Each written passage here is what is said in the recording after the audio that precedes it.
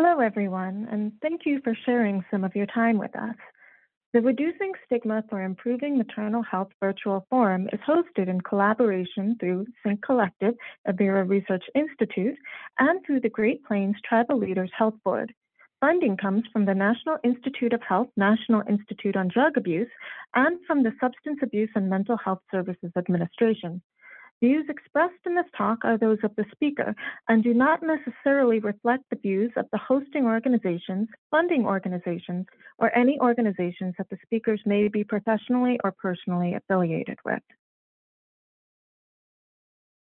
Hi, everyone. This is Dr. Arielle Deutsch, and I am really excited to kick off our lecture series, which is focusing on alcohol and substance use in pregnancy, but really the way that stigma shapes the policies and practices related to these issues within South Dakota. So the first thing that we're going to discuss for this talk is a little bit of the epidemiology, the hows and the whys.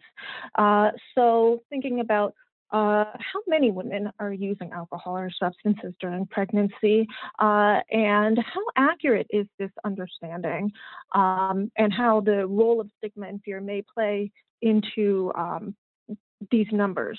Then we'll talk a little bit about the characteristics, so demographics of who is using alcohol or substances during pregnancy, and what are a little bit of the influences or potential reasons behind it.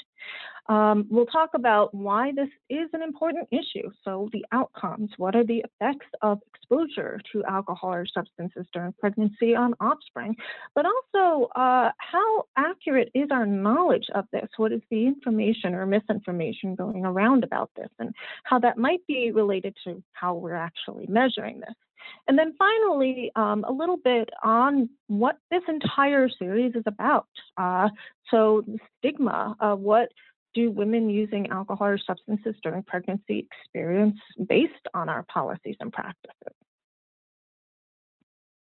So in the United States, if we're thinking about national numbers, the approximate percentage of women who use alcohol or substances during pregnancy, about 7% of pregnant women smoke cigarettes, about 3% use e-cigarettes. 10% of women in the United States report drinking alcohol when pregnant, and about 4.5% report binge drinking. About 7% of pregnant women report using marijuana, and 7% also report prescription opioid use during pregnancy. And this is about 1% for non-prescribed opioids. So that's about 20% of all of pregnant women who use prescription opioids reporting that the opioids that they use are not prescribed to them. But 1% of pregnant women in the United States report using prescription stimulants. So that would be, for instance, your ADHD medications like Ritalin, Adderall, and less than 1% of women in the United States report using methamphetamine during pregnancy.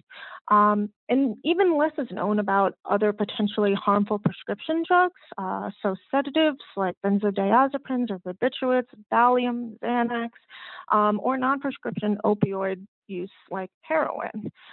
It's important to know that polysubstance use or co-use using two different substances can be common. So for example, among women who report drinking alcohol while pregnant, about 40% of them will report that they are using another substance. Use tends to be highest in the first trimester, in part because many people may not know that they are pregnant.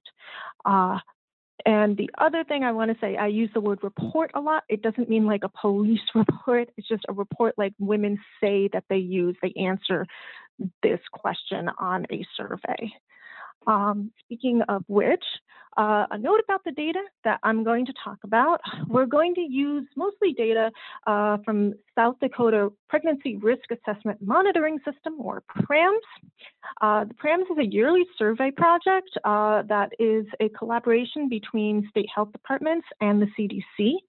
And this information is important because this really helps us understand a little bit better about the way that some babies may be born healthy or others may not be born healthy in individual states.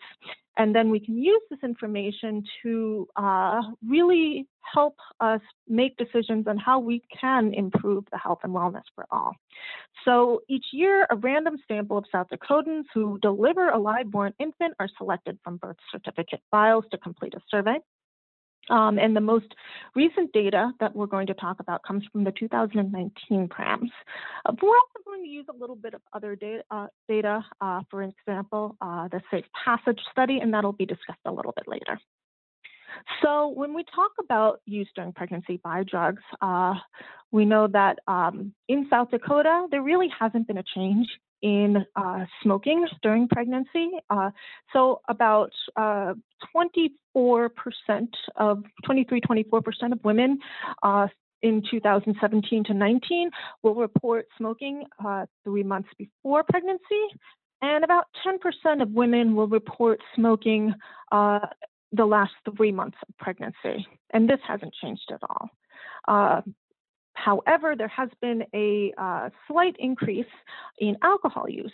So more women are reporting that they are drinking 3 months before pregnancy. Remember, drinking or using any sort of substance, maybe not necessarily knowing that they're pregnant. That's why thinking about their use prior to pregnancy can be important. And so we see that from 2017 to 2019, while 63% of women were reporting drinking before pregnancy in 2017, 67% are reporting that they're drinking 3 months before pregnancy in 2019. And this has been accompanied by a little increase in the reports of drinking the last 3 months of pregnancy. So from 2017 to 2019, the percentage of women who've reported drinking the last 3 months of pregnancy has increased from 8% to about 11%. Binge drinking is a little bit different also. So when we say binge drinking, what we mean for women is drinking 4 or more standard alcohol drinks in one drinking occasion. So that's about a shot of hard liquor or 12 ounces of beer. And there's actually been quite a big increase from 2017 to 19 in the number or the percentage of women who are reporting in South Dakota that they're binge drinking 3 months before pregnancy. So in 2017, it was 19%. In 2019, it was 26%. And this seems to be related to a little increase. It's difficult because PRAMs didn't actually ask about binge drinking in the last 3 months of pregnancy, but at least when it comes to drinking at least one drink per week, there's been an increase from 3 to 4% between 2018 and 2019. The last time that PRAMs actually did assess binge drinking was 2016, and about 1% of women reported binge drinking the last 3 months of pregnancy in 2016. But going into this a little bit further, especially because such a high percentage of women report drinking before getting pregnant, 3 months before pregnancy. We'll go into the Safe Passage study, which collected information from 4,877 South Dakota pregnant women between 2006 and 2017. And this looked at alcohol use in each trimester.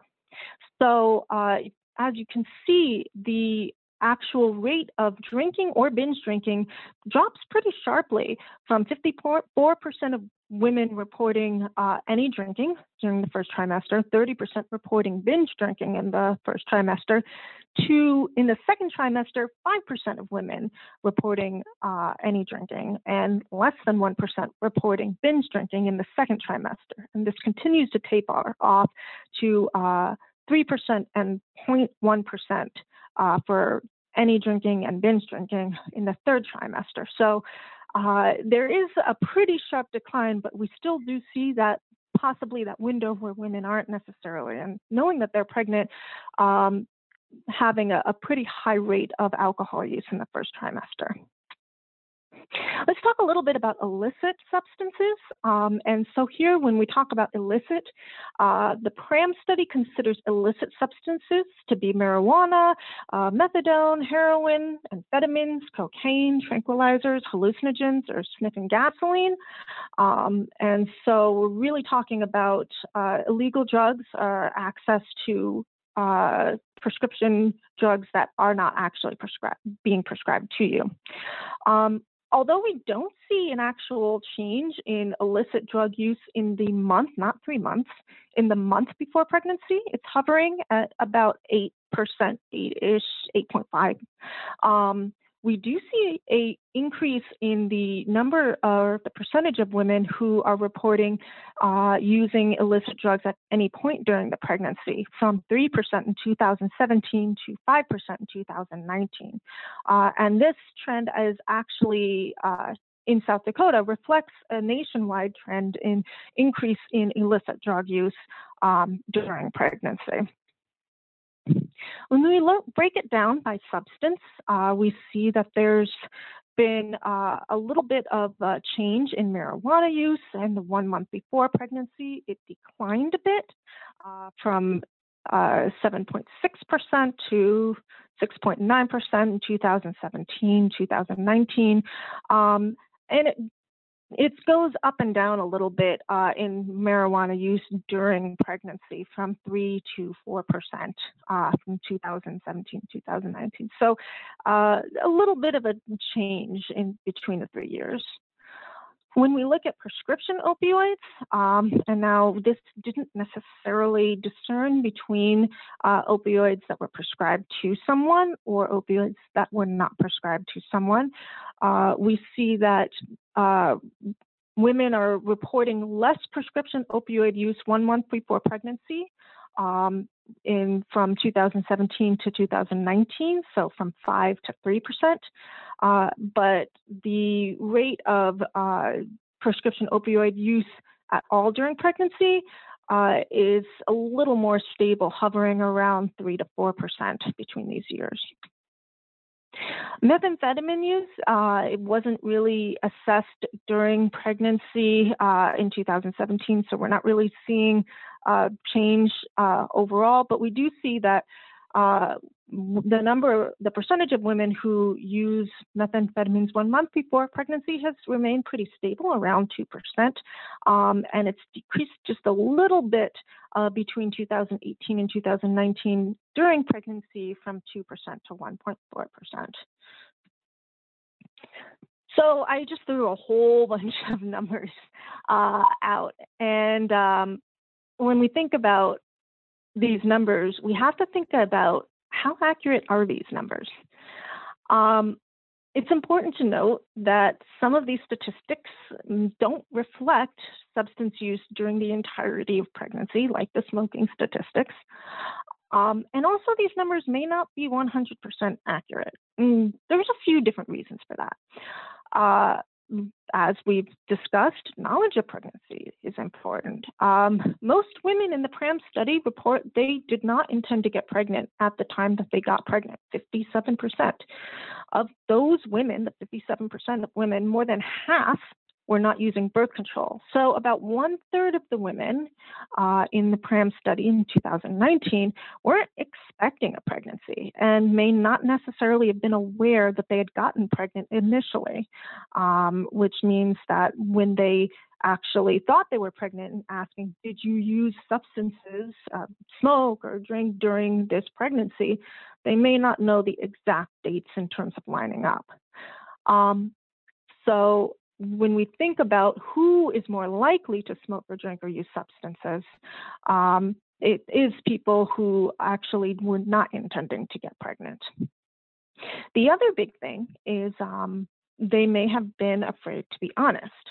Even though PRAMS is not a survey that actually uses your name and your information, women who drink or smoke or use substances can feel stigmatized for using these substances, and they may be afraid to disclose this information. It's important to note that in South Dakota, this information can have substantial consequences for pregnant women. And these are issues that we are going to be exploring in later talks.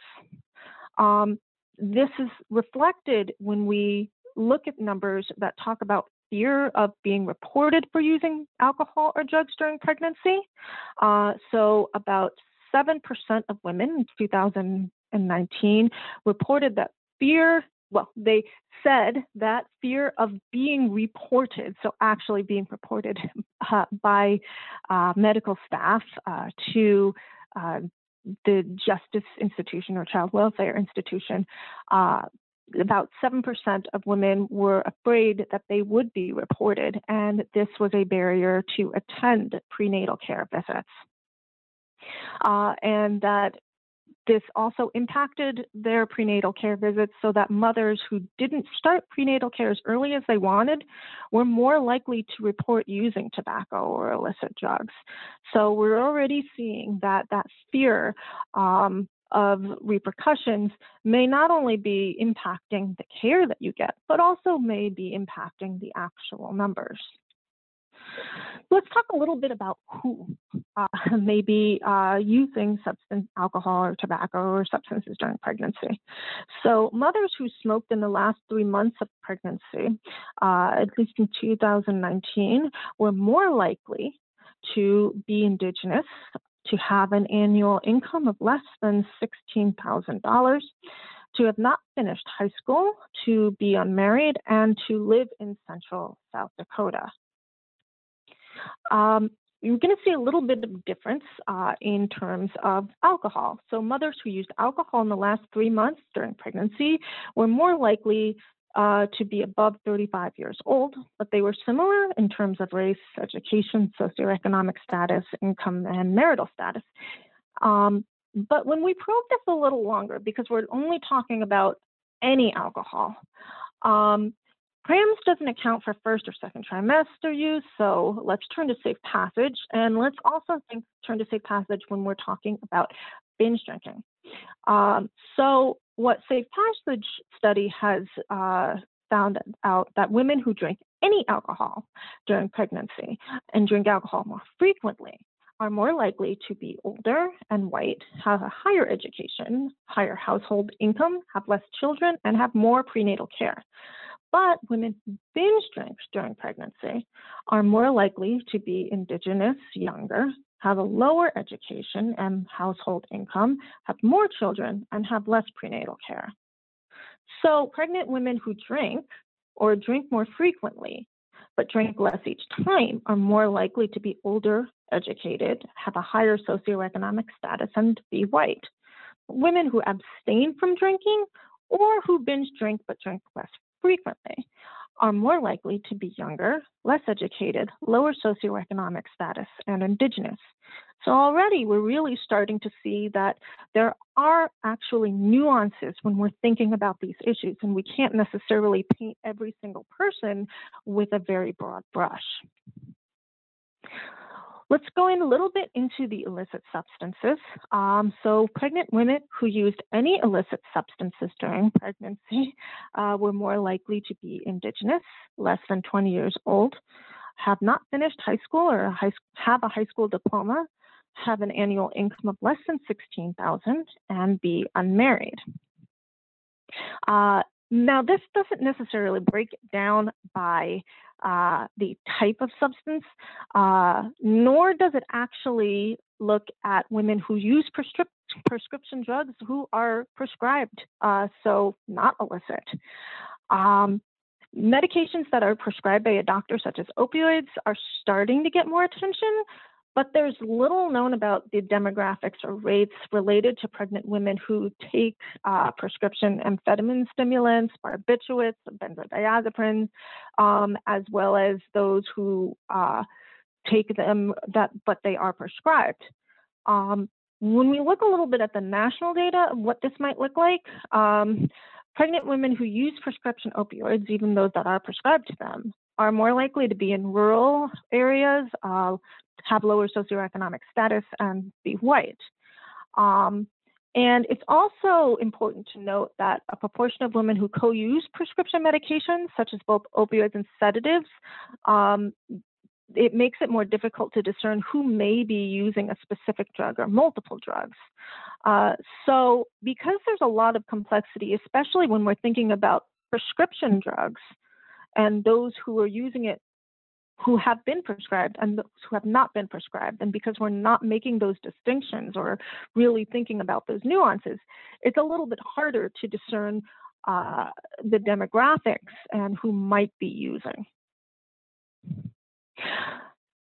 However, it's also important not just to think about basic demographics and characteristics, but really to get into what might be going on in terms of the reason that women may be using tobacco or alcohol or substances. So when we look at the PRAMS data, pregnant women in South Dakota who smoked in the last 3 months of pregnancy or who used illicit drugs were more likely to experience emotional abuse from partners. They were more likely to have experienced at least 4 adverse childhood experiences, and they were more likely to experience other co-occurring issues within pregnancy like gestational diabetes or hypertension or prenatal depression.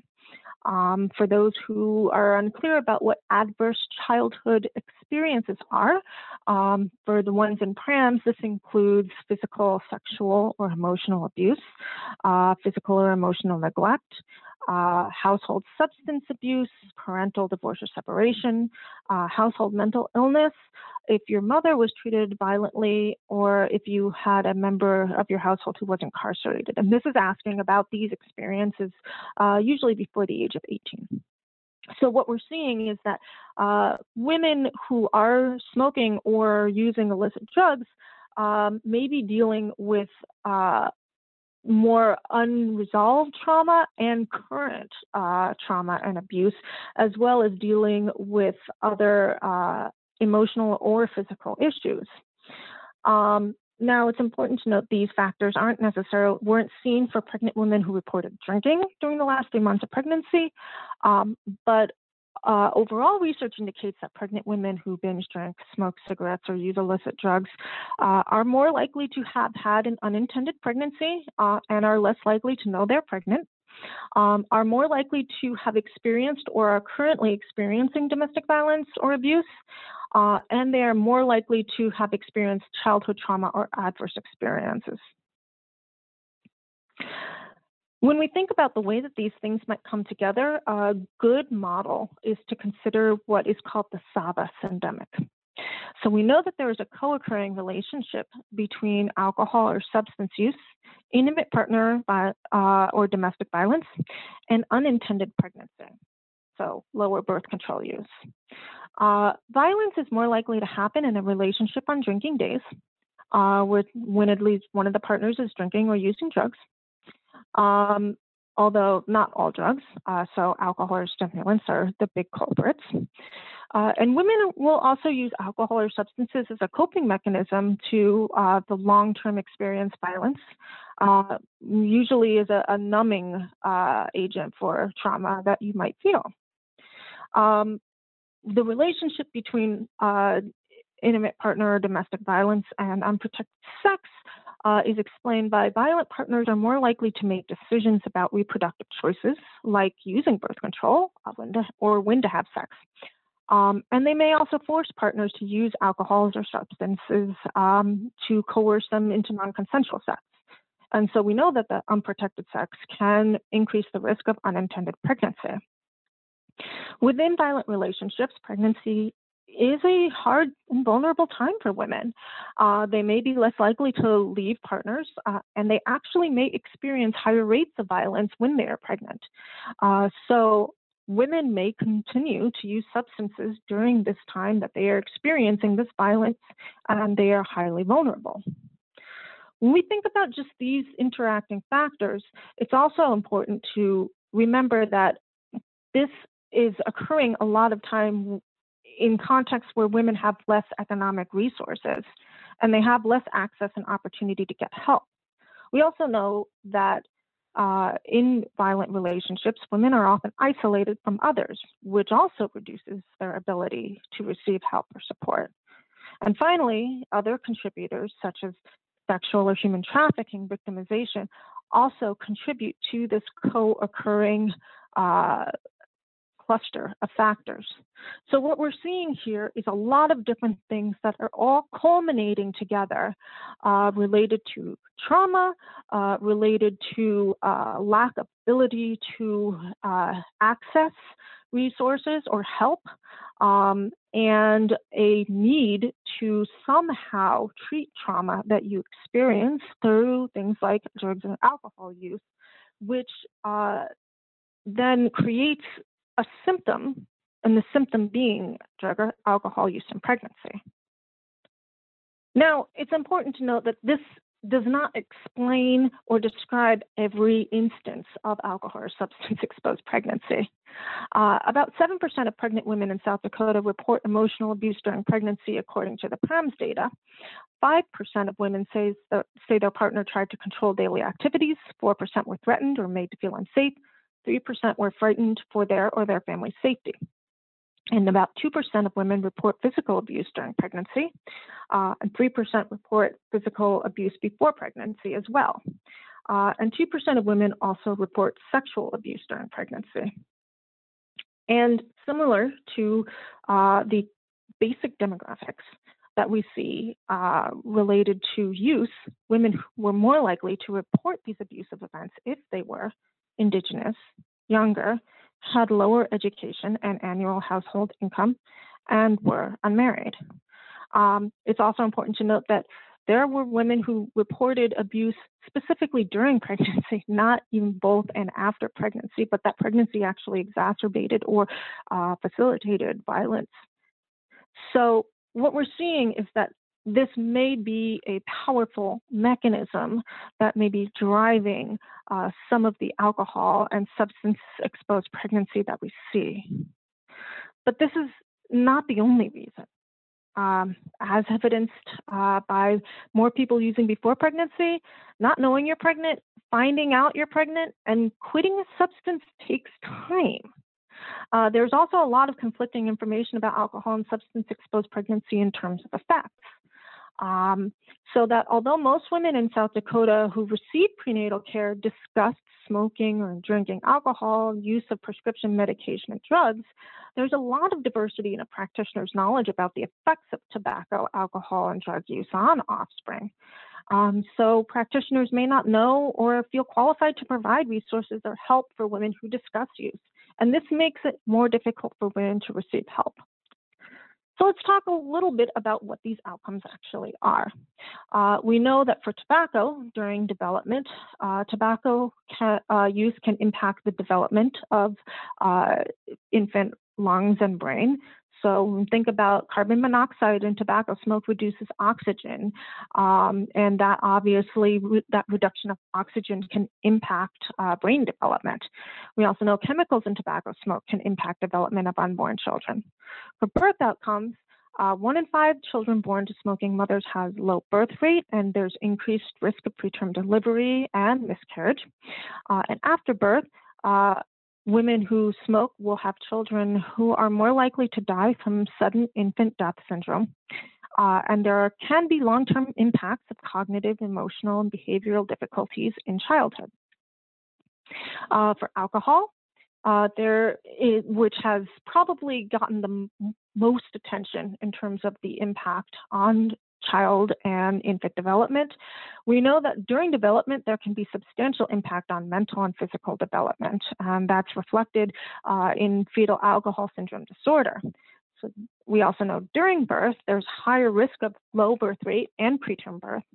And after birth, infants who have been exposed in utero to alcohol can have substantial neurobehavioral deficits. So more difficulties with complex problem solving, communication, or regulating behavior and emotions. They also have poor physical coordination and higher risk of emotional or behavior disorders. Now, a lot of people think about the very visible signs or symptoms of fetal alcohol syndrome disorder, like facial structure, but it can be hard to diagnose, and it's not always visible in many children. So misdiagnoses or undiagnosed cases of FASD can mean up to 10% of children are impacted by alcohol. And research has indicated that we actually may see fetal alcohol syndrome disorder rates as high as 10% in our population. And this misdiagnosis or undiagnosis can also happen because the behavioral symptoms of FASD can look similar to other developmental conditions, such as autism or attention deficit hyperactivity disorder. When we think about marijuana, we also see that during development, marijuana can have potential impact on the development of the brain. And there is higher risk of miscarriage and stillbirth, higher risk of preterm birth and birth weight. And there can be a potential impact on cognitive abilities and behavior. Now, I say potential. And the reason for this is a lot of research actually kind of outdated in thinking about in knowing the effects of marijuana use, and that's because there's actually very big differences in terms of potency. A lot of the research from like the 1980s isn't really relevant when a lot of the strains of marijuana today or products of marijuana have a higher THC potency. So we don't want to say definitively what the effects are, but we do know that there are relationships between these issues and marijuana use. When we look at opioids, we need to be aware that both use and withdrawal can have impacts. So detoxification and withdrawal, whether it is with the mother, whether it is with an infant in utero, or whether it is with a newborn, these all need to be addressed very carefully because it can be dangerous. Otherwise, we know that during development, opioids impact development of heart and lungs, and there can be some congenital heart defects. Birth outcomes, obviously, one of the biggest things is that we see neonatal abstinence syndrome. The infant needs to withdraw, which can be a very dangerous time. But otherwise, there's also a higher risk of preterm birth and lower birth rate. And after birth, there's a higher likelihood of sudden infant death syndrome. And similar to some of the other substance use impacts, we see more difficulty reaching developmental milestones. So impacts with your brain, cognitive functioning, and your motor or the way your physical abilities. Switching to methamphetamine and stimulants, we see that during development, there is an impact on heart and brain. Again, higher rates of prematurity and lower birth rate. And again, there's difficulties with physical coordination, cognitive development, and behavior regulation. It's difficult to know specifics. I rattled off a bunch of things that these substances may be related to these things. And in some cases, we know pretty well, like with fetal alcohol syndrome disorder. But otherwise, it's a little bit more difficult to say that this amount of substance and this actual substance will cause this issue. Why is that? Well, the outcomes aren't always a sure thing. You can use substances in pregnancy, and there can be pretty much no negative, visible, or seemingly effects whatsoever. The important thing is that we know it's a gamble. But why is it hard to know these things in more exact ways? Well, there's a few different reasons. The first is measurement. And here I actually have a comparison between, on the bottom, what is considered that standard drink, so 12 ounces of beer, 9 ounces of malt liquor, 5 ounces of table wine, or 1.5 ounces of hard liquor. And then I have what I've used in my own research, which is a little bit more of a nuanced understanding of what a standard drink might be if you convert it to, say, a 16-ounce beer or a wine bottle. Because we know that when you're drinking alcohol, or really when you're using any drug, you're not really paying attention to the exact amount, except possibly cigarettes. It's hard to measure the exact amount someone uses at a specific time, especially when we're asking people to remember the past. And it gets harder as there's more variety in the types of the substances. And there's no standard amounts for many illicit drugs. You don't have a standard amount of, say, methamphetamine, and everyone can use a different amount of marijuana. And as I show here, even standard amounts can be difficult to measure. It's also hard to measure because we know substance use influences will change over pregnancy as the infant develops. We think about the highest time period of use in the first trimester, which is when a baby is developing the most critical components of their body, like their central nervous system and their brain. This is a pretty important time. And so if you use a little bit or a lot during this time period versus a different amount in a second or third trimester, there's going to be differences. And we're still not necessarily very good at tracking both the amount and the time in our research. Another issue is polysubstance use. Like I said before, using more than one substance. So for one study reports that 40% of women who drink during pregnancy will use another substance. We know that polysubstance use increases risk of negative outcome. So, for example, research that used the Safe Passage study has indicated that although both tobacco and alcohol use can be associated with higher rates of a sudden infant death syndrome, when you use both tobacco and alcohol, there's an even greater risk. So when we think about the impact of one versus the other versus both, then you get a little more complex with looking or thinking about exact outcomes. Finally, we cannot talk about this without considering other issues, explanations, or influences for birth outcomes. We know that stress, physical trauma, poor living conditions, nutrition, and access to healthcare all play roles in prenatal development. And as we saw with the SALA model, these things can co-occur. It's hard to untangle or isolate specific things that may be influential. So when we think about the people who may be most in need of help, who are experiencing possibly the hardest issues, and these individuals may also be using substances during pregnancy, it's hard to specifically say this is the issue or this is the problem without considering the contexts that also play a large role in infant and maternal health. Finally, it's difficult to find out the answers when people are afraid to talk about the topic. We really do want to understand the impact of tobacco, alcohol, or substance use on outcomes, the ways that we can help pregnant women, mothers, and children who are impacted by these issues, and how to prevent these issues. But it's difficult because the topic carries a lot of stigma. We know from research that popular strategies for reducing these issues focus on punishment and shame. So criticizing pregnant women as bad mothers or punishing them using social service institutions like child welfare or justice. We also know that these strategies are not only popular, but they are also ineffective. The experiences of punishment and shame and the fear of these experiences reduce women's abilities and access to receive support, care, and help, as we discussed, in that women, when they are afraid of being reported on, will be less likely to get even basic prenatal care.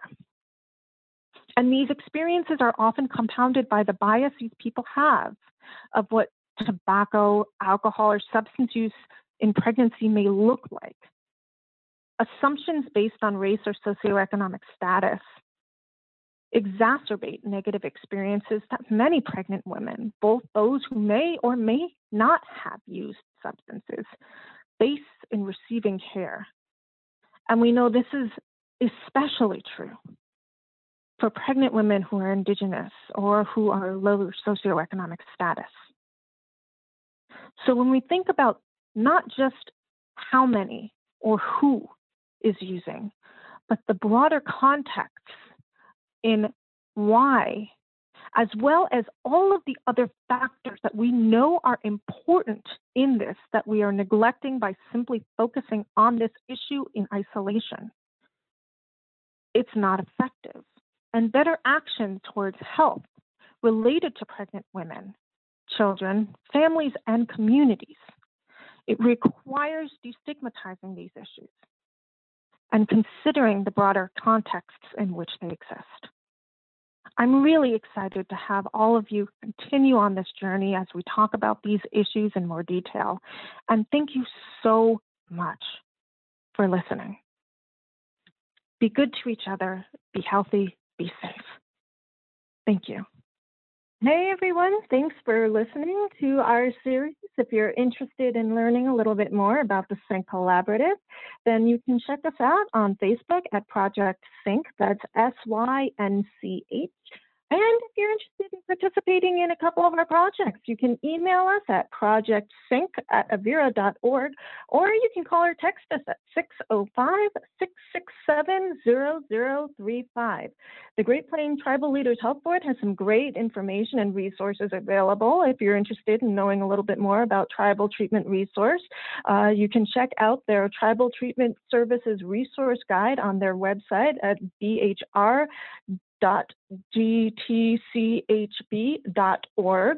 And if you're interested in knowing about the programs for maternal and child health, you can email Nora Bosem, Nora.Bosem @gptchb.org, or call 605-721-1922.